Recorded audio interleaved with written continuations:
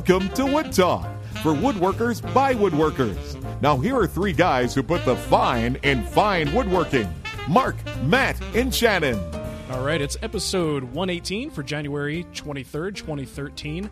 On today's show, we're talking about breaking down plywood, Shapton glass stones, adapting Festool hoses, some hand plane talk, and we're also going to go off on a little bit of a tangent concerning Kickstarter projects and whether you're a woodworker who makes content online, whether you're an actual custom woodworker, there are potential opportunities for you in something like Kickstarter. So we're going to talk a little bit about that and give you our thoughts on it. Before we get to any of that stuff, though, let's hear from our sponsors. Today's show is supported by Arbortech, makers of creative wood shaping tools. Their latest product, the TurboPlane, is the smoothest, fastest, and safest way to freehand shape wood. See it in action at arbortech.com.au and be sure to join their woodworking club for free plans, ideas, and other benefits. Remember to tell them that the Wood Talk guys sent you.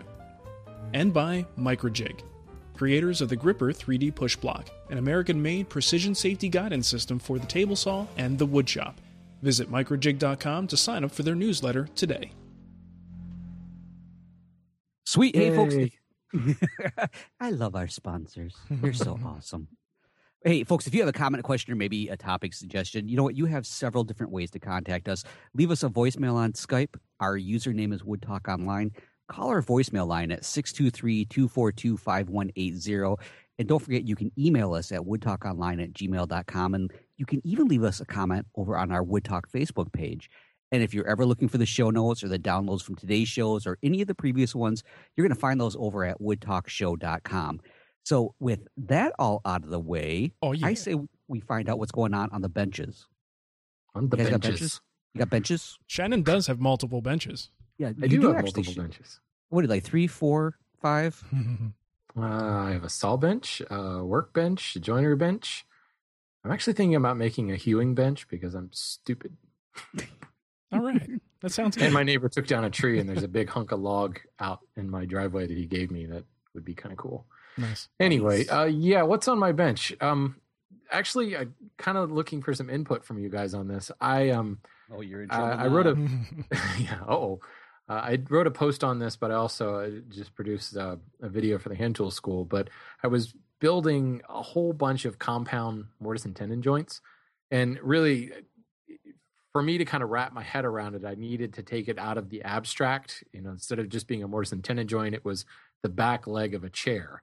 And it's that crazy thing where the chair leg is coming in at an angle, the tenon or the seat rail is coming in at a different angle, and it's just this crazy, crazy joint. It basically comprises the back side rail, back leg joint of most traditional side chairs, Queen Anne, Chippendale, and then even into some of the more modern designs.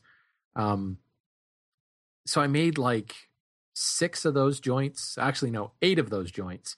I made a bunch of just regular splayed tenons. So basically, I have like 2/3 of 4 different chairs made at this point.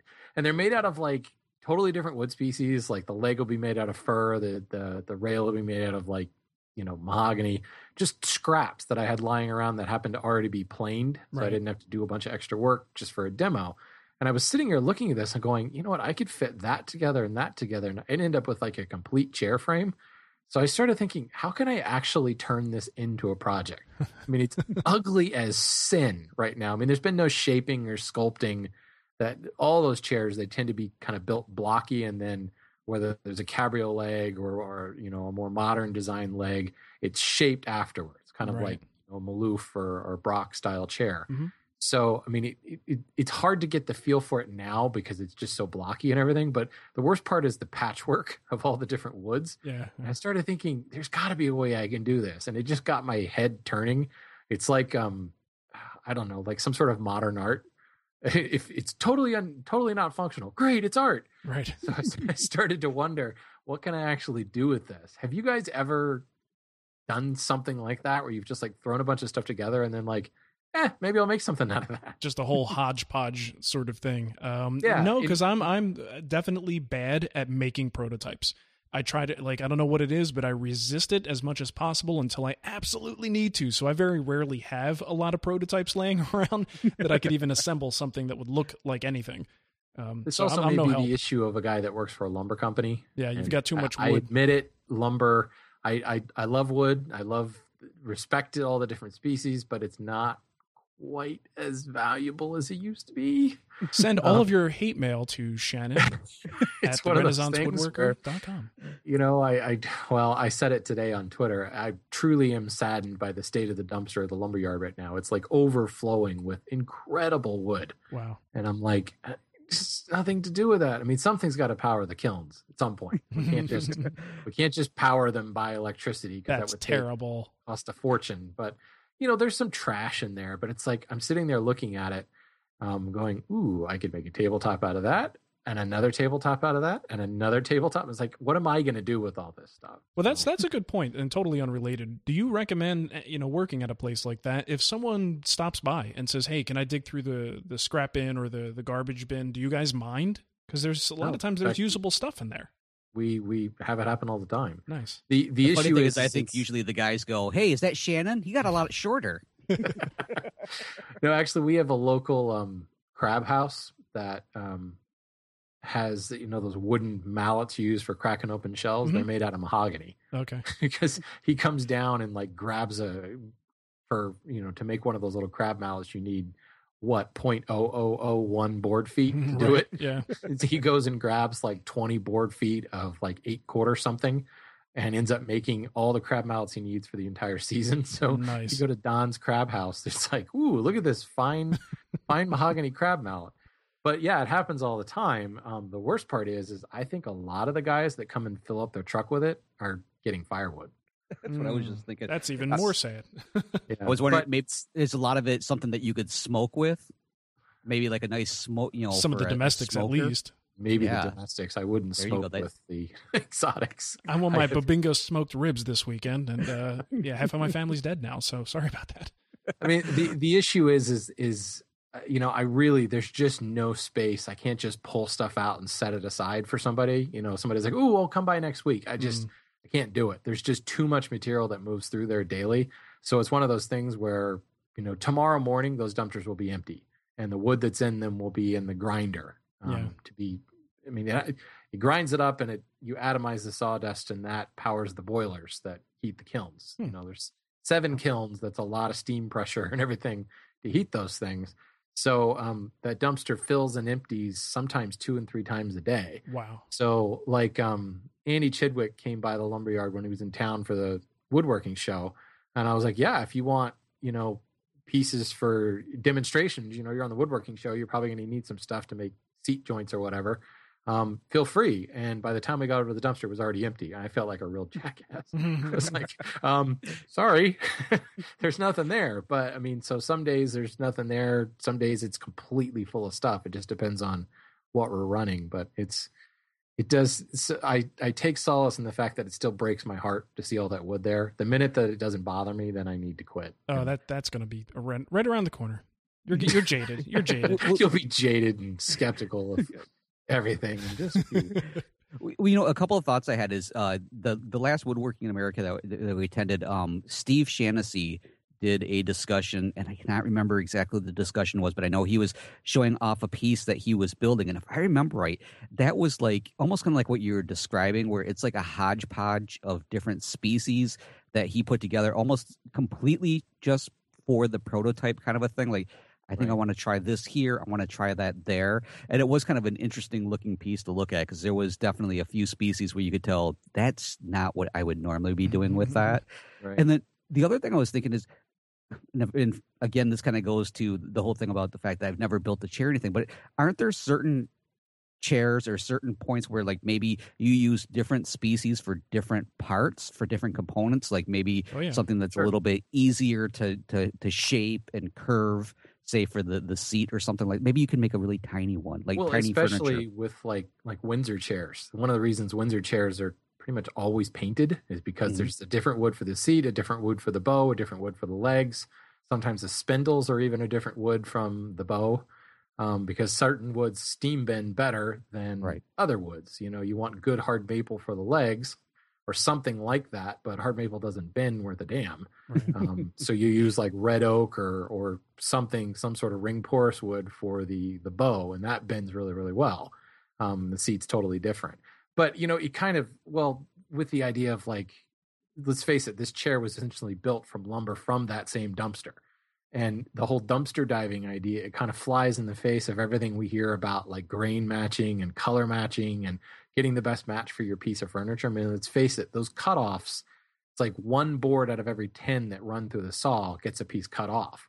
So, okay. I mean, the grain and color is all over. Now, it may all be mahogany or all sapele or something, but, there's a lot of variation from that. So I think it's great for somebody that like builds small boxes or does kind of craft smaller type projects. It's perfect for that. But I would actually have a hard time building an entire piece of furniture from wood from the dumpster. It would be really hard to find a good match. Well, and I think you'd end up with just as much waste to get that match. Yeah, and I think at some point we just kind of get lost in our own heads about, trying to get the most perfect grain match that we can. But in reality, a lot of people don't have that luxury. So they're going to have to just grab 4 boards and go, so I think learning to deal with that and be okay with it is probably not a bad thing.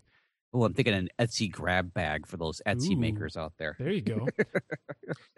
I've thought about that more times than I can think, and it's just the work involved in pulling that lumber and selling it is just not worth it. Yeah. Anyway, Matt, what's on your bench? Let's move on. All right. Well, my bench is nice and toasty warm, but I've actually been playing out in the garage right now. We are going through a cold snap, a really big cold snap. It's like 6 degrees outside when the sun is out. And I think that's about like 133 Celsius. I'm really bad at those conversions from Fahrenheit to Celsius. But one thing I was thinking is I know I have given lip service to this whole thing about winter woodworking and trying to experiment. So once again, I grabbed my bottle of glue. I headed out into the shop or out into the freezing cold garage. And I decided to start gluing up some things just to see, again, what is the effect of winter gluing, and is there anything I need to think about when I'm doing that? And so I've been having a little bit of fun, again, getting some really strange looks from the family as I'm out there trying to break the ice inside the glue bottle and get it to start working again. And, of course, actually, some of the pieces did come into the freezer to warm up because it's actually warmer in my freezer than it is out in the garage. Wow. But then the other big thing that I have, and this is just kind of a funny one because I think we've all dealt with this a little bit. I have my old table saw, the granite topped one, on Craigslist right now because I'm trying to, move it out of the garage. And within 2 hours of putting it on there, I must have hit every scammer out there. And I really, really wish that they would at least make an attempt not to copy each other. It must be a copy and paste template out there for Craigslist scammers when it comes to tools, because these guys who knows, maybe it was the same person. They both used at least 3 different emails to contact me within the same thread. Wow. So is it the one where they actually want to give you more money than what you're asking for? It kind of started out that way. And of course, it is, let me know the amount that we have agreed upon so that I can write the check to and then a really weird grammar, which actually looks like my grammar, to my assistant. I will then contact you to make arrangements for the movement. We may need to. And I'm like, all right, I'm not making a movement with anybody. Just click here to make this happen. That's exactly. And it's amazing to me that after all this time, and as long as they've been doing that standard Craigslist scam BS, that they can't get a properly worded and, something with good English grammar, that actually looks like it was written by someone that you can trust. I mean, they have not figured that out yet. It's amazing. Yeah, it is. So what's it's more always important probably is that there's still that many people falling for it that they don't have to change. Yeah. Yeah. When the first email came in, I was like, oh, this is good. By the time the second and then the third one came in, I'm like, really? Oh, kind of takes the fun out of it. Yeah. Wow, that's crazy. Well, good luck with that. Hopefully you get a legitimate sale. Well, that's the thing is now I'm questioning because one did come in and I'm like, well, I haven't heard back from them now. Maybe this is the one legitimate and it turns out that they think I'm illegitimate. Yeah, so, right. How do you handle that? But anyways, that's what's been happening now with me. Mark, how about you? Now, you've delivered the bed. Are you still dressing up for that? Or I did my dressing up last week, and I'm just hoping that the client doesn't get upset when they see that. I mean, it's almost like, you know what I mean? Like I defiled their bed a little bit. Right. Wow. Yeah, so I did deliver the bed on Thursday last week, which was a nice treat. It's always great to go to this couple's house because they've got so many pieces and we're trying to count them up. I was like, I thought it was 7. She's like, no, I think it's more like, I forgot a few. It's more like 9 things that I've made for them in the past, I don't know, 6 years maybe. 5 years. So it's just neat going there because you don't, a lot of times we make stuff for ourselves and then we keep them and I just take it for granted because I see it every day. But when I was, the sort of close relationship you have with any project you build, and then if you give it or sell it, you give it to someone else, you just never see it again. So being able to go back and actually see all these pieces that I made in one place is just a really, really cool feeling. And it's good. You ever gone and seen one of your pieces that the client actually damaged? No. Like, no. That's it. I'm taking this with me. No, fortunately not. Every one of these pieces looks pretty much just as good, if not better, than when I gave it to him because now things have aged a little bit. So I couldn't be happier with the way they looked and the way they're being kept and especially the decor. A lot of people see the stuff that I've built for this client and they're like, oh, that just would not look right in my living room. Well, of course it wouldn't. You're not an African art collector. Right. This guy has very, very unique tastes and the stuff that I make for him looks great in his house. It might not look great in your contemporary home or someone who decorates in the Mission style, but it looks great in his house. So yeah, I gotta say, I was really skeptical of that Wingay and kind of silvery. Oh, who wasn't, dude? When I saw it like in your on your site in your shop. Yeah, and then I was looking at that whatever that sacrificial dead person bed was. The dead bed. I spent more time looking at the background in the photos than the actual bed itself, and I was like, that looks awesome in there. Yeah, it doesn't make sense. I mean, I'm sure it wouldn't make sense in any of our houses, but in his house, it looks fantastic and just works. So you have to kind of trust his taste. I mean, he's buying it, he's writing the check, so it doesn't really matter what we think, but ultimately, it looked good. So the bed was delivered. He was out of town. His wife was there to take the delivery. He basically is like a excited kid. He wants to be the one to assemble it. So I wasn't even able to do the assembly. So nice. I may have to do a house call later on just to give him a hand and show him some of the little tips and tricks to make it go a little bit easier. But that's pretty much it. That was a very exciting thing and just good to close one door and move on to the next project. And for me, the next project is actually not a project. It's writing. Ooh, writing with words. Words and ideas onto paper, onto a computer. And my advice is don't let any of those scammers on Craigslist do any proofreading for you because it's going to end up something like I would have written. Yeah, I need a copy editor. Can someone, yes, please. I will send you a check and you'll meet with my assistant in New York. Hey, one thing I was thinking is as you were talking about going through and seeing those older pieces, have they discovered yet any of the things that you tried to hide? No. Any errors? Are you like, good, they haven't found that one yet. It's still standing. No, I'm too good for that. No. Good. Well, I'm glad to hear somebody. Honestly, to tell you the truth, if there were issues or little flaws in those projects, I probably don't even remember them. Nice. They would have been minor things. There is one that there's a particular flaw where it was a drawer that isn't going to receive a whole lot of activity, so it's not one that I'm really even worried about. But I actually reversed my pins and tails on the drawer. Okay. so they're backwards, and he's never seen it, and he's never said anything. I guess if he happens to listen to this, he now knows. But it doesn't look bad. I mean, even reverse dovetails look just fine in through dovetails. But a person who knows what to look for looks at it and goes, "Hey, wait a minute, are those pins on the side? That doesn't make sense." So that's probably one thing that I'm just waiting to find out about. That he's like, "Hey, by the way." But he's never said anything about that. So the one day it sticks and he pulls really hard and suddenly you're like, whoa, what am I holding here? The whole front just flies off. That'd be great. But yeah, so the writing is really what's been keeping me busy. And I'll tell you, we all write blog posts. We write things to accompany our videos and stuff like that. But writing long form is just the weirdest experience. It feels like you're just running in sand or in mud. You're just not getting anywhere. I am putting stuff down and writing. It's just I don't feel like I've actually produced anything at the end of the day. 3 days go by and I realized I haven't showered. It's like it's just a weird mode to be in. So, hey, I think my wife's familiar with that one during the slow season. Right, Matt's writing all the time, so that's his excuse. So that's about it for me. You guys want to move to the Around the Web? We've got some really interesting things to talk about today. Unlike last week, we had like practically nothing to talk about. So yeah, we're definitely we had to making up restrain for it. ourselves this week. We had too many things. Yeah, I actually put in 3 things, which is unusual for me. First one here was sent in from Kyle. It's quirky.com. It's a new product, and it's something I think has some potential. It's basically flexible, moldable sanding pads. Now, I'm not a big fan of sanding pads to begin with, like the ones that you could buy at the home store. They kind of don't really work that well. They seem to lose their sandability and their grit fairly quickly. The edges aren't really crisp enough to get into tight corners. And I don't really do a whole lot of like spindle turning and stuff like that, so I wouldn't even need to use it for something along those lines. So I'm a little bit skeptical of this, but what makes this product unique is think of like a piece of clay, but that clay has sanding grit in it. And you could warm it up and actually reshape it to any particular contour or any shape you want. It, essentially it sort of conforms to that shape, and then you can do your sanding. And because the grit is fully embedded through the entire substrate, whatever this material is, it is always refreshed. So you can use it until it just is gone.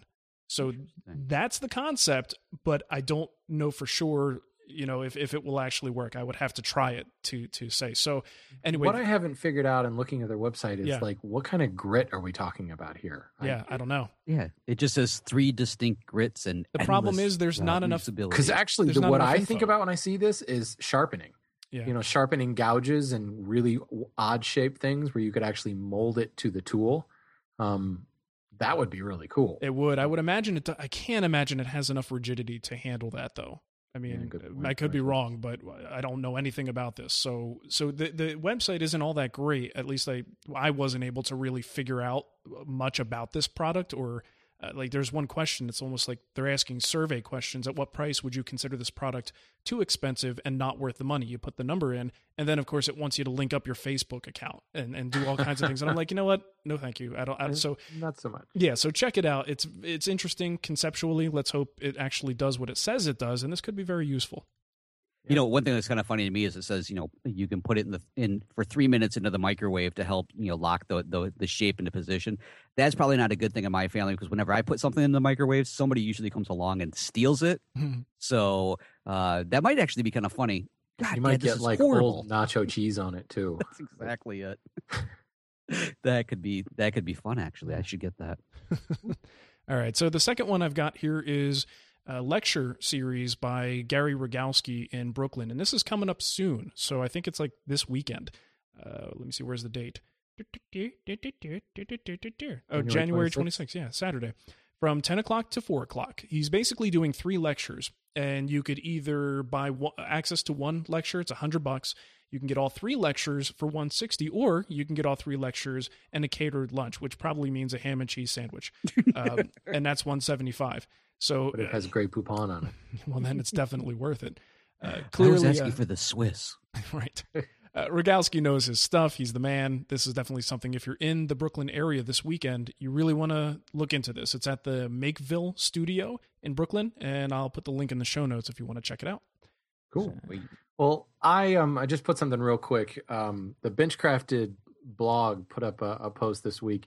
It was something about, hey, look, there's one of our benches in the background, but check out the photograph of this shop. And it's just one of those, if I may say, workshop porn. It's just awesome. Yeah, it's this beautiful timber frame shop. And, granted, it's a chair maker shop, so it's mostly a hand tool type shop, but you could just imagine anybody would be inspired to work in that shop. Heck so yeah. It's just beautiful. Go blow up the picture. It's a nice high def photo and just stare at it for a while. It'll be a good way to waste an hour or two at work tomorrow. Yeah, and see, the thing is, that's why I put the wall paneling up on part of my shop, because it gives it that sort of warmer feeling. And compared to this shop, my shop looks like a sort of some medical facility or lab. You know what I mean? This thing looks like what you would expect the classic woodworker image to look like. It's fantastic. That's exactly it. It's so iconic. It's just a great photograph. Yep, totally. Actually, when I looked at those pictures, the first thing I thought of is this would be a great place for my wife to shoot a wedding, because we were just at a location that looked something like that, and it was just, I hate it. I really hate that. Nice. All right, well, let's do the Kickstarter thing after. Do your whatever link you have in here, Matt. Okay. Well, this is to Hey, we got a whole bunch of great woodworking weekends coming up, kind of a thing. We have Woodworking America, Fine Woodworking has theirs, and now Wood Magazine has theirs coming out. It is May 17th to the 19th, 2013, and they're hailing it as 3 days that will take your woodworking to the next level. Boom. What level that is, I don't know. Whatever the next one is. Yeah, that's where you're at right now. It's going to go up. One up. One up. Only one. You have to Nice. come back next year for the next level. But it looks like they have the staff from the magazine, and just looking at a few of the other things here. If you go to the website, and of course we'll have the links in there, you'll find all of the great information. And again, that's coming up May 17th to the 19th. I was asking Samantha if I could please maybe head over there to check this out, but the 20th is our anniversary, and she gave me that look like, really? You really want to try that? You want to go for it? You sure, mister? Yeah. So then you would really see some stuff blowing up on Facebook, which might be amusing for the rest of you, but for me, not so much. Well, I You look should forward just to tell it. her that Heather and I spent our 9th wedding anniversary at Woodworking in America 2009. Oh, I'm going to write that right down right now. If That she wants is to be cool romantic. like the other wives, then And know? Heather. You guys have some lucky ladies there, let me tell you. except that she got swine flu the next day. So don't tell Sam that part. Yeah, I won't tell her that part. Thanks. No swine flu mention. All right, Nice. thanks. All right, so this will transition us into a interesting discussion. First of all, let's make a little bit of a announcement. Here we were contacted by John Lico. Is that how it's pronounced, guys? Have you figured that Sure. out? Sounds Yes. good, right? That's I the way love how would you put it. ask, like, well, maybe not me. I'm just You asked hoping you Matt guys- how to pronounce stuff. I'm hoping you'll throw me a bone. I don't want to sound like I'm alone here. No, I'm going to throw you under the bus anytime it comes to pronunciation. Well, it's Leko. Leave it up to you how you want to pronounce that. His name's John. And I actually caught this video from, it must have been a Pop Woodworking link earlier last week. And I sort of re-shared it on Facebook because I just thought it was compelling. Well, as it turns out, he has a Kickstarter campaign. And what he's looking to do is recreate a mechanical table. Now, Matt and I think, Shannon, you might have missed this show a couple shows ago. We talked about this big, it looked like a hutch or highboy type thing. The Runchkin, whatever. Okay, the exactly. mat. So we were kind of making jokes about it, about how over-engineered it is, but the concept is you just turn things and it's almost like a transformer. Well, that's essentially what this is. It's a smaller piece, and it's a desk or a little table that turns into a desk with the turn of a key. So there's some amazing inner workings and just incredible complexity that's going on inside this piece. So what John is trying to do is he got access to the original, which is in a museum, and he was able to get enough information that he wants to build it. But clearly, it's going to be expensive, and no one is commissioning this piece, so he wants to be able to utilize something like Kickstarter. And if you're not familiar with Kickstarter, first of all, we are not going to get into the habit of promoting Kickstarters on Right. this show, because Kickstarter is basically, I got something I want to do, can you guys help me and pledge money so that I can get this thing done? Whatever it is, it can be anything. So this is a potentially interesting use for woodworkers in all types of situations to possibly get community funding to get something done. So what John's trying to do is raise $6,000. That's the goal. And as Kickstarters are generally set up, there are, depending on how much you pledge, you might get a little something. And in this case, you might get a little piece of veneer, or you might get a coffee table book, or you might get the prototype if you donate $5,000. So there's a lot going on here. And the reason, number one, we wanted to bring it up, because John seems like a really nice guy. He sounds like he listens to the show. He contacted us and asked us to mention it. And it is a cool thing, what he's doing, because this type of skill, this type of craftsmanship and artistry doesn't really exist anymore these days, or at least it's very, very limited. So the idea here, and how he's selling it, is that you'll have the ability to help, and you'll feel good that you are helping to preserve this knowledge. So that's the thing I really want to focus on here, because part of what bugs me about this a little bit, and I wrote John to talk about this, is how is this information going to be preserved? Other than the fact that John's rebuilding it and he's going to sort of tour with it, so you might have a chance to see it in action. Yes, that can inspire you. But other than that, how are we going to learn from this? How is someone else other than John going to acquire the skill to build this, and how is he going to pass it on? So that's my big concern about it. Excuse me. And I thought this would spur on an interesting conversation with the three of us, and whether you should be going to the community for something like this if you're not going to share that information. You know what I mean? Because it is Right. it's an admirable thing to do, to make this recreation. It's fantastic that he's doing it. how much skill that it takes to actually do this is amazing. John's got to be an incredible craftsman to just make this happen. But what do you think about this particular thing? And this also extends to other Kickstarter projects that some of them are more worthy than others. They're asking for your money. What do you get for it? Right. I mean, so much of the time Kickstarter is about, pardon the pun, but kickstarting a product development. Yeah. Or occasionally, like I just supported Underhill Rose, the bluegrass band. It's Roy's youngest daughter. And what do I get? Well, I get the album. Right. Something tangible. I get a digital download of the album like the minute, before the CDs are available. So essentially, I'm saying I support you. I will buy this product. In fact, I just did buy that product. Mm-hmm. Well, in this instance, I'm not buying this table.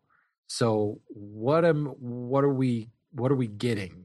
When you're promoting a product, well, what are you giving to the community? Well, you're creating a new product or a new album or something like that. In this instance, it's kind of hazy because what happens here?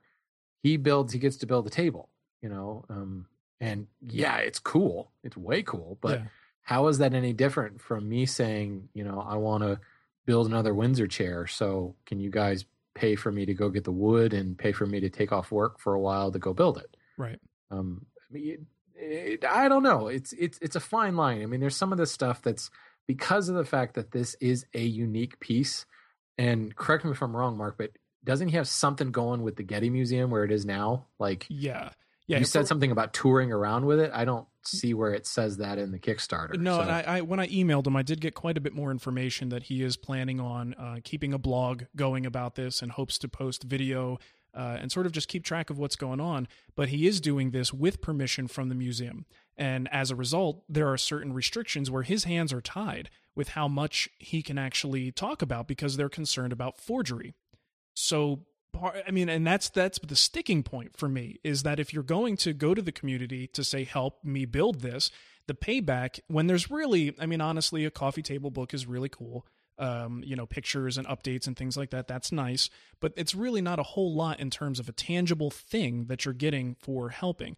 So the one thing that could be given to people, and this could go for everyone, and also serves that noble goal of preserving the knowledge would be to do just that, to preserve the knowledge in a way that other people can consume it later. And in today's day and age, there's just no reason why anyone can't set up a camera and get some footage. But again, we don't know to what extent his hands are tied and how much he can, put out there to the public. So I think that's the part that really bugs me about it. And as much as I want to, wholeheartedly support a fellow woodworker who's clearly a talented and very nice guy, part of it that bugs me is I just don't feel like this really is going to benefit anyone other than him and the few people who get to see it in person and be inspired by it. So that might be a little bit rough, but I don't know. That's just kind of the way I feel about it. Well, let me ask this question. Okay, so since one of the levels, of course, we keep mentioning that there's this at the pledge $250 or more, there's a hardcover coffee table style book showing steps in the process and the completed piece. What if rather than the Kickstarter, really to be quite honest, I'm kind of indifferent about this. I totally get where, what kind of the angle that you're talking about. Right. But at the same time, I'm a little dense. So there's those moments where I'm like, I think this is cool. Well, don't get me wrong. We think it's cool. It's just we're being critical. Is it rather than saying, help me to recreate this mechanical book, what if it was presented instead as, I want to create this book, kind of much like an album. What if it was presented that way instead? Somehow it was worded that, I want to create this book, and if you could help me to do this, this is what the book would be all about. Would that make a difference? That's a little bit better if I knew that the book was going to contain a good amount of detail, that it's not just going to be like finished pictures and stories. And so I would actually want to see the inner workings of this thing, which may be the exact thing that he can't show. Right. So, let's be honest. We as a community are funding the building of this. Once it's done, he's got this finished piece that frankly he could sell for a boatload of cash. Oh yeah. And if it's good enough, the Getty Museum might even buy it. So essentially it's like, well, I don't remember what the goal is, like $6,000 or something like that. Yep. So it's $6,000 to make it, and then he sells it for $25,000 to the museum. It's like, well, wait a minute. So it feels like we shouldn't be funding his ability to make a heck of a lot more money by selling this project that we helped build. So Matt's angle actually is kind of, it's subtle, but it makes a big difference. It is a subtle difference, but it does make a difference. You're right. Because it would be the same thing as if on Kickstarter you have programs where somebody is going to create a software or a game. Again, potentially they're going to be making a boatload of money. I almost said something else. Yeah. But imagine if the product was like a really in-depth video, like a Hendrik Varju video. That would be a no-brainer. 1,000 hours on 27 DVDs. Yeah. I'd be all over this. Even if it was an hour-long DVD, as long as the DVD promised to show details from the build. Right. And that was something that, a lot of these Kickstarters, like you're saying, Matt, they are basically, you're funding the thing that's going to give you the option to buy something later. Right. And you might get a discount or you might get that product for free if you give enough money. So if there were that type of production coming out of this, it would be a no-brainer. I would be all over it. I would definitely give this guy some money and say, yeah, build it, because I will buy that DVD when this is all said and done. A book is a little less appealing. From a slightly different perspective, as a bunch of woodworkers looking at this, what do we want to know? We want to know how it's going to be built. Yeah. Right. For the average museum goer and art lover, they probably don't care. What they want is the coffee table book. Sure. Yep. So maybe we're too close to this, we woodworkers go to museums and we crawl around on the floor to see how things are built. Yeah. Well, and again, the only reason we're talking about this is because he did contact us and ask us to promote it. So that's why we're in this pickle. But here's the thing. Thanks, John. Yeah. Thanks a lot, John. We appreciate it. I think he'll probably think twice before he asks us for something again, now that we've made an issue of it. But hey, any press is good press. The bottom line is he's got $3,778. So he's over halfway there, and there's 23 days to go. So I think he'll make it. At this rate, I don't think there's any doubt that he'll get to that $6,000. I mean, I hope he does. And don't get me wrong with any of this. All three of us want to see this succeed. After watching that one video from the last time, I mean, anything that has this really cool mechanical thing, plus the marquetry, plus just wood porn, for the lack of a better description.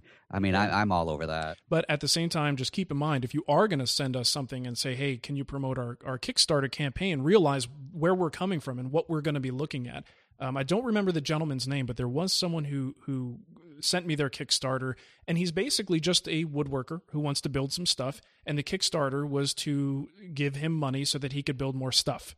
And it was very, not really a big deal. He wasn't asking for a lot of money, but that's not necessarily something that we would promote. That's just someone trying to use Kickstarter to help get their woodworking business up so that he can make pens and bowls and cutting boards. I mean, it was, so that's something that we can't really back. This is interesting. This one really gives us, we have to think about this one because it's very interesting. No one has touched this piece in, centuries. Yeah. But I share this with you guys offline. If you remember, several years ago now, there was a woodworker who did a Kickstarter campaign, and it was funded. He wanted to basically walk through the joiner and cabinet maker. He wanted to build all the projects in the joiner and cabinet maker. And this was a guy that had no woodworking experience. And it was I want to take this journey. And he blogs about it constantly. Yeah. I mean, it's still going on. And all of everything he's learned from, how to buy a plane, to how to tune a plane, to how to use a plane, to how to use a plane to build a school box. And there's a significant amount there, and there's quite a bit of entertainment value to it as well. But I think if I remember correctly, his pledge levels, I don't think went above $100 too. So, I guess it really depends upon, if you're asking for a heck of a lot of money per pledge, there needs to be a little bit there. But if it's just $1, that obviously you need to temper your rewards with how much they're giving you. Sure. Yeah. Interesting. All right. Well, I thought it was a good conversation, and this is something, if you are, look at what this guy's doing. He may very well succeed with this. So if you were looking to undertake something amazing like this, a Kickstarter, it could very well be something that you could use to do that, and we just might dissect the hell out of it on the show. And I do want to apologize to John. I don't mean to make an example out of him. He, like I said, he seems like a great guy and a very talented craftsman, and we absolutely wish him the best of luck. So we'll put the link in the show notes for the campaign. If you're interested in helping him fund it, you can go there, and it's very easy to do on Kickstarter's website. Exactly. Take a look at it. Faith, I think I'll just go ahead and pledge $5 or something. I think we owe it to him now, don't we? Yeah, seriously. I'm gonna go pledge, John. I haven't decided how much yet. It's gonna happen. Yeah, we probably should. I can tell you for a fact that it won't be at the $5,000 level for me currently. I'll do the 5,000, but he's got to put a marquetry image of my logo on the top of the table if that'll work. Will that work, John? I'm going to send a random picture. It may not be family friendly, but I would like this in marquetry. All right, so let's move on to the poll of the week. Matt, I think you got a really good one here this week. All right, well, my poll of the week, or our poll of the week, actually, is Edward J. Big Z Zabrowski. Now, for those of you in the Indianapolis, Indiana area, let me tell you something. You probably might be familiar with him. If not, I'm sure if you've ever driven through downtown and you looked at the skyline and said, that's not such a bad skyline, I bet you Big Z had something to do with it, because those demolition experts that demolish the building so it collapses in on itself? Mm-hmm. Well, and throughout Indianapolis, apparently Mr. Big Z Zabrowski here, that's what he did for like the past 30 years, I think it was. Unfortunately, this is kind of being awarded to him posthumously. He passed away earlier this month. He was 94. But I definitely had to throw this out there because on top of all of that, he's from my favorite area of Detroit, which is the Hamtramck area. So rest in peace, Big Z, and thank you for what you've done. Thank you for the beautiful skyline, Big Z. Wow. Big Z. All right, well, the poll of the week from our buddy Tom Ivino at tomsworkbench.com is, do you like red oak? And this actually really spurred on a whole lot of conversation because some people like it, some people are sick of it, some people hate it. So out of 1,000 votes, when I checked it this afternoon, definitely a good showing. 40% said, I use it for certain projects, but it's not my first choice. 17% said, it's spiffy, I use it a lot. And 16% said, it's been done to death, I'll hold my nose and use it if I have to.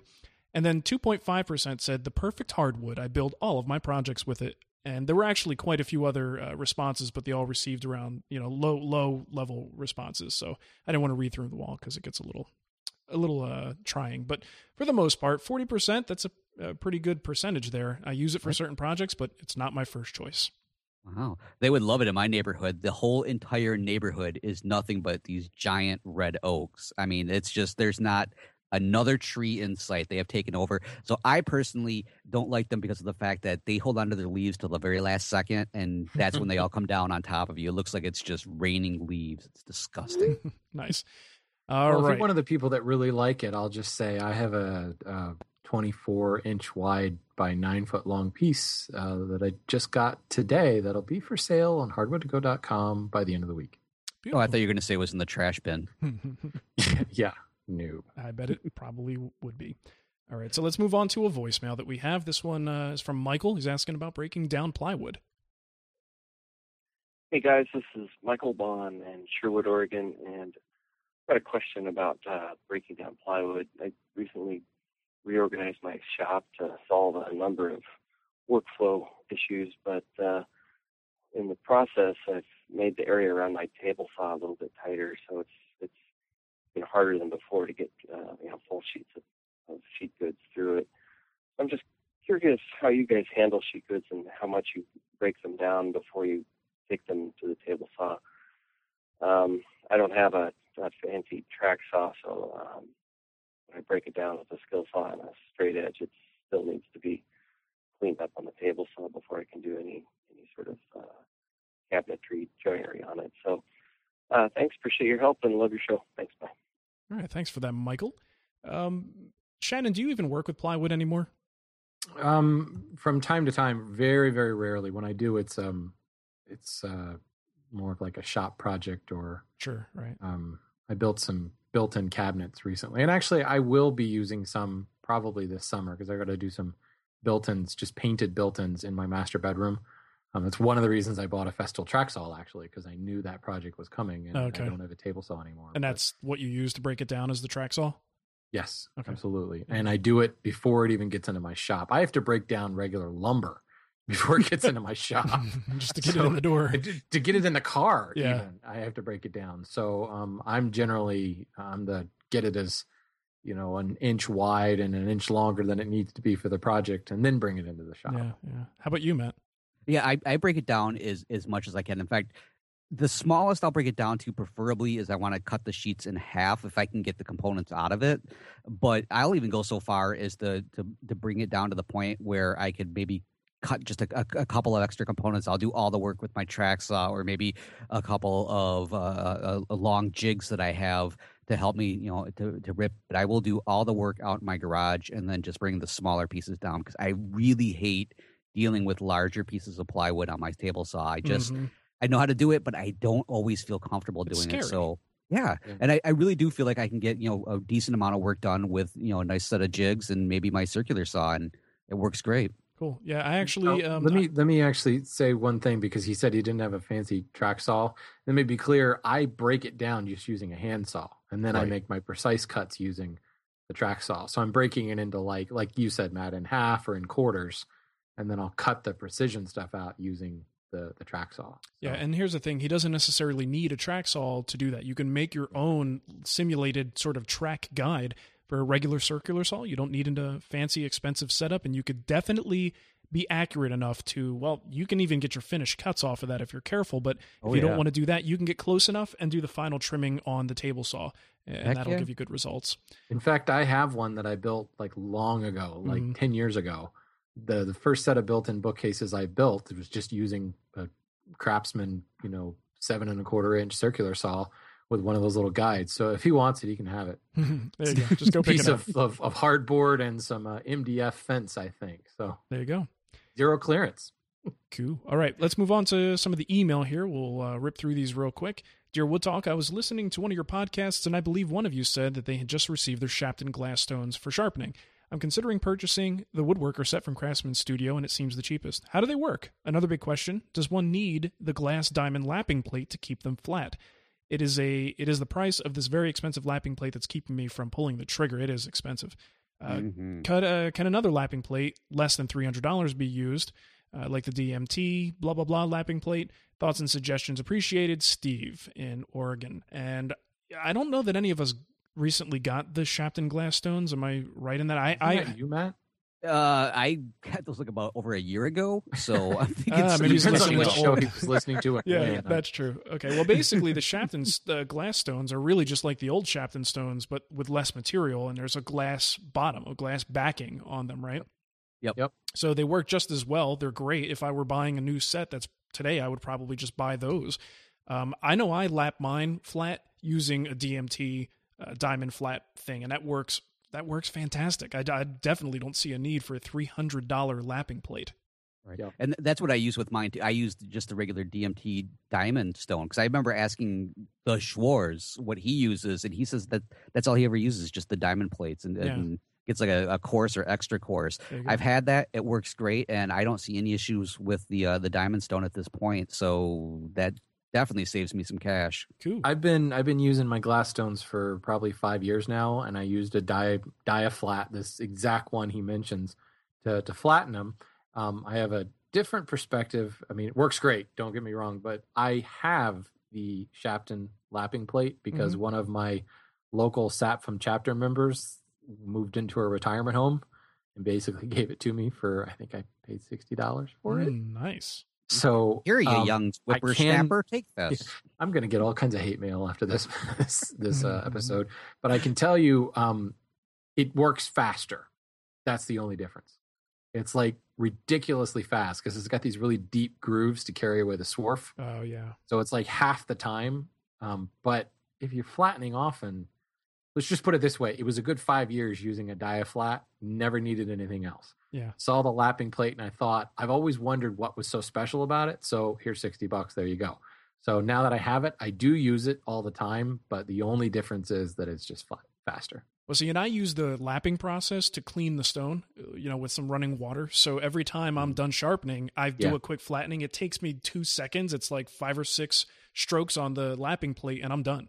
Yeah, exactly. I mean, it shouldn't. If it takes a long time, you need to lap more often. Yeah. So unless you got an old dude who's going to give you one for cheap, just go with the DMT plate. Or the moral of the story is make friends with old dudes. There you go. Preferably ones that are like really close to that point that they have to be put away. Right. Good God. All right. Well, we got another email. Nicole effect. We got another email from David who actually was just giving us some information. So somebody want to read that real quick? Whoever put that in there? I'm on it. Oh, yeah, go for it. Do it. And let's see. David says, I'm doing it. In a recent podcast, you guys talked about connecting a festool to a non-festool dust collector. Here's a bit of useful information from the McFeely's website. Funny, I thought they just sold screws. Basically, it's also a product placement from McFeely's. McFeely says, how do you attach festool tools to another brand dust extractor? You simply buy a festool hose that has the standard 2 1/4 inch sleeve to attach it to the tool, because what's most important is getting a good connection at the tool and not at the dust extractor. And then you can just get since it's just a standard 2 1/4 inch sleeve, there's, thousands of people that make those adapters. So Right. no worries in doing that. There you go. That's very helpful. David. I think we just talked about that. I can't remember in what context, but I know we were talking about adapting it to the sanders and whether or not that's easy to do. So, yeah. Right. All right. We got another email here from Ben. He says, I'm new to woodworking and I've only used power tools so far. I'm interested in buying a block plane and a hand plane to start my journey into the hand tool world. My primary use would be to clean up rabbets, adjust the fit of a tenon, and smooth out difficult grain boards, plus end grain work. I've read a lot of planes need blah, blah, blah. I have read a lot about hand planes, and each one does a specific job well. What confuses me is, should I buy a rabbet block plane instead of an adjustable mouth block plane? Would it be better to go low angle instead of a standard angle? Your thoughts and opinions. For a hand plane, I was thinking of a number 4 smoother and a number 5 jack plane. Your thoughts and opinions. Great show, guys. Really enjoy listening while I work. Keep up the good work. Now, I'll address one thing immediately because this is the exact thing that I was writing about today. There's a point in the book where I'm talking about hybrid woodworking and how you incorporate certain things into the power tool shop. So to me, what becomes the most useful, and in this particular case, talking about the block plane, if you don't already have a block plane and you don't necessarily want to have to buy multiple things at once, in my opinion, the first thing to start out with, a great first tool, is the rabbeting block plane. So glad you said that. I was ready to go, no, you're wrong. Yeah, because the rabbeting block plane does much of what pretty much everything a regular block plane does. You do have the limitation in that you don't have an adjustable mouth on it, but it still can do 99% of what you would do with a block plane. And you have the added benefit of the fact that the blade comes all the way out to the edge of the body. If you get a certain model that has the knickers in the front, it's going to slice the grain for you, so you have less tear out. So for me, if you're just going to get one for now, the rabbeting block plane is an excellent choice all around. I have to ask this question, and for either of you, with the regular, do you have a regular block plane, right, Mark? Mm-hmm. I have two. The one with the mouth, the open and closed mouth, do you really ever use it that much with its mouth opened or closed really tight? Because I have like one setting, and very rarely will I actually find myself needing to open and close that mouth for what I'm doing, because apparently I don't use my block plane for that much. So to me, that's like one of those, it's a nice feature, but at the same time, can't really tell you last time I used it. Well, yes and no. So no, I don't change it very often. Like you, once I have a position, I kind of hold it there because I tend to use the block plane for the same things all the time. Right. So I lock it in place and it really doesn't move very much. But the thing is, the setting that I have it on is very different than what I would have in a block plane that doesn't have an adjustable mouth. It's quite a bit smaller. So because of how I like to work, it's a very, only a small shaving can get through there. It's very, very fine cut. I can't get that on a regular plane that doesn't have an adjustable mouth. So yeah, I'm not changing it often, but I am using a setting that is unattainable in a different version. Well, let's be honest. What does an adjustable mouth do for you? It controls tear out. It tightens up the mouth to control tear out. So if you're using your block plane, as he says, to tune joinery, who cares about the tear out? And to answer your question, Matt, the only time I've ever altered the opening on my block plane is I was too lazy to go pick up a smoother on the other side of the shop. So I adjusted it to make it a smoother, and I smoothed up a piece of curly maple, and that was it. And And then the next thing I used it for, I was like, damn it, I've got to open this up because it was clogging. Because I don't know about you guys, but when I cut chamfers on a board by hand, I don't want to do it in 300 passes. You're right. I like it. Fine little, angel hair pasta string comes off the end. It brings me closer to the work. I just like it. What can I say? Well, when you look at the rest of his question where he says, I'm thinking of a number 4 smoother or a number 5 jack plane. Well, I did a blog post on this last year at Good Get Woodworking Week, which we should say coming up in like 2 weeks. In February. And I said the first plane to get is a number 4. And this perfectly plays into what you're saying, Mark, is so many of us, I want to get into more hand tools. Well, are you really going to do that much milling? Mm-hmm. I mean, even the quote exclusively hand tool guys I know use a planer. I use my planer all the time. Yep. So unless you're really going to be milling from rough to completely flat and ready for finish entirely with hand planes, you can do just about everything with a number 4.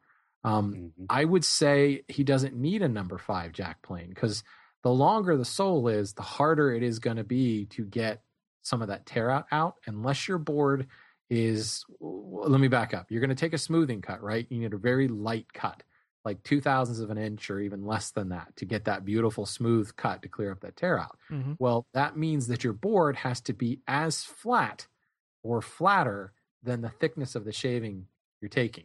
So if you're taking a 0.02 of an inch shaving, your board has to be flat within 0.02 of an inch across the length of the sole of that plane.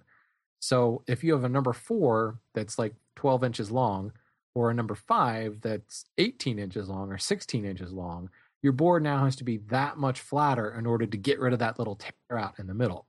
So to me, the no-brainer is go with the shorter wheelbase, if you will, and go with the number 4, and you can use it for so many things, you know?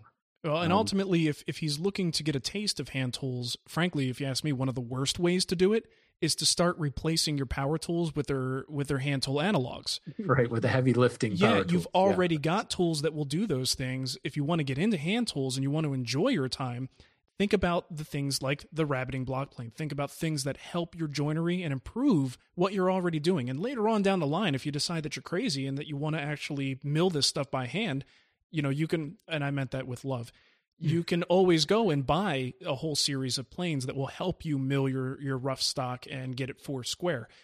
But right now, that may not be the time to do that. Right. So yeah, focusing on that smoother instead of the jack or instead of a plow plane is probably a good idea. And not to muddy his water a little bit, but I actually tell him if he's going to buy a number 4 smoother or another bench planes being 1 through 8 in the Stanley numbering series, I tell him not to get a rabbit block plane. Buy a router plane. The router plane will be more versatile when it comes to tuning joinery than the rabbiting block plane will be. Mm-hmm. So I just think you're going to end up using that for so much more. Use it a lot trimming more. tenons, dados, grooves, everything. You can do it with the router plane. But it doesn't sound like he's got a block plane either. So that just in and of itself, that functionality is nice to have. It's for me, it's kind of a toss up, but I agree. The router plane is also an excellent choice. Just to play devil's advocate, I guess, a little bit. I actually had responded to Ben, and I mentioned that I would often, while number 4 is a really great way to go, it's considered often to be a starter plane. I kind of often recommend to people to get a number 5 because you can kind of use it both as a smoother and then also too. If you have some rough work on there. Yeah. But at the same time, tough one. Yeah, it is. It's really a toss up either way. Either one will work, and I've gotten great results with either. Cool. I mean, I think I even did a video on using the number 5 as your only plane, and I showed how, especially with the bevel up versions, where you can switch out different irons. You can use it for shooting. You can use it for rough, like 4 scrub plane work. Use it for smoothing, jointing, all of that. But again, are you actually going to do this? This is a guy that's only used power tools so far. It seems to me, get the Ferrari, that's tuned for cleaning up tear out instead of getting the utility player. I don't know. I've always been a Yugo person. Yeah, I mean, but I'm very passionate about that. If you can't tell, I get emails 3 and 4 a week. I'm thinking of joining the hand tool school. First, I'm going to buy all the tools on your tool list. Once I get those, then I'll join. And I'm like, I realize this is a very self-serving comment, but don't do that. Join now then get your tools, because I've had many a member who've been like, wow, this is great. I hate milling. I just bought all these planes and I hate milling by hand. And I'm like, dude, I'm sorry. I mean, you're never going to use your 4-plane again if you don't like milling by hand. So you just went out and bought a 4-plane or a joiner plane. You're just not going to use it again. Keep the smoother and sell the others on Craigslist to that. Or wait till you're older and just give it to a young woodworker. Yeah, there you go. So it's something that I think, joinery is where most people do their hand tool work. When they say they like using hand tools, that's all on the joinery side. So in my opinion, since we have these tools that do all this heavy lifting for us, your best bet is to go with the really finesse type tools. And that to me is the number 4 and some sort of utility joinery plane. Sounds good. All right, we've got some, we have one iTunes review, and we'll read that real quick. But if you want to leave us a review on iTunes, we always appreciate it. Just head to the iTunes store, look up Wood Talk, and give us a star rating. Leave us some kind words there. We'll read them on the show. We have one here from True. Right. That's about it. He says, if you're looking for something profound or profane, then you came to the wrong place. Since I'm seeking entertainment with some information, I thoroughly enjoy the content of Wood Talk and the banter of Matt, Shannon, and Mark. So thank you for that 5-star review. We appreciate it. And I should also mention the recurring donations. I brought those up last week. We did have a few people sign up. We appreciate that more than you can imagine. Thank you. It just helps us keep everything running, paying for the servers and just all that jazz. You do this for 5 years, you start to accumulate a lot of content, and it just very much so. It amounts to a lot of bandwidth, and some of us more veteran podcasters are starting to feel the pains of all that bandwidth over time. Yeah. So we do appreciate it. And I did conveniently move some links over to the woodtalkshow.com homepage. You can look over in the left-hand side, and we've got some links there if you want to do a small recurring donation or a one-time donation. Every little bit helps, so we appreciate that, and thank you. Also want to mention that today's show is sponsored by ArborTech at arbortech.com.au and MicroJig at microjig.com. So I think, Matt, we can give them the contact info and get the heck out of here. That's right. Well, if you want to leave us a voicemail, find us on Skype. We are Wood Talk Online. You can call our voicemail line with just using your cell phone, your regular phone. Don't use smoke signals. We no longer accept those. They make us call. 623-242-5180. Email us at woodtalkonline@gmail.com. Leave us a comment on our Wood Talk Facebook page. And, of course, if you're looking for the show notes or the downloads from today's show or the previous episodes, you're going to find those over at woodtalkshow.com. All right. Well, thanks for listening, everybody. And I'll tell you what, start a Kickstarter campaign and send it to us. I dare you. Jeez. Dare you. Seriously. I wish everybody pledge right now, John. I promise. I'm gonna do it myself. I'm gonna do it too. So, all right, guys, have a good one, and we'll catch you later. See ya.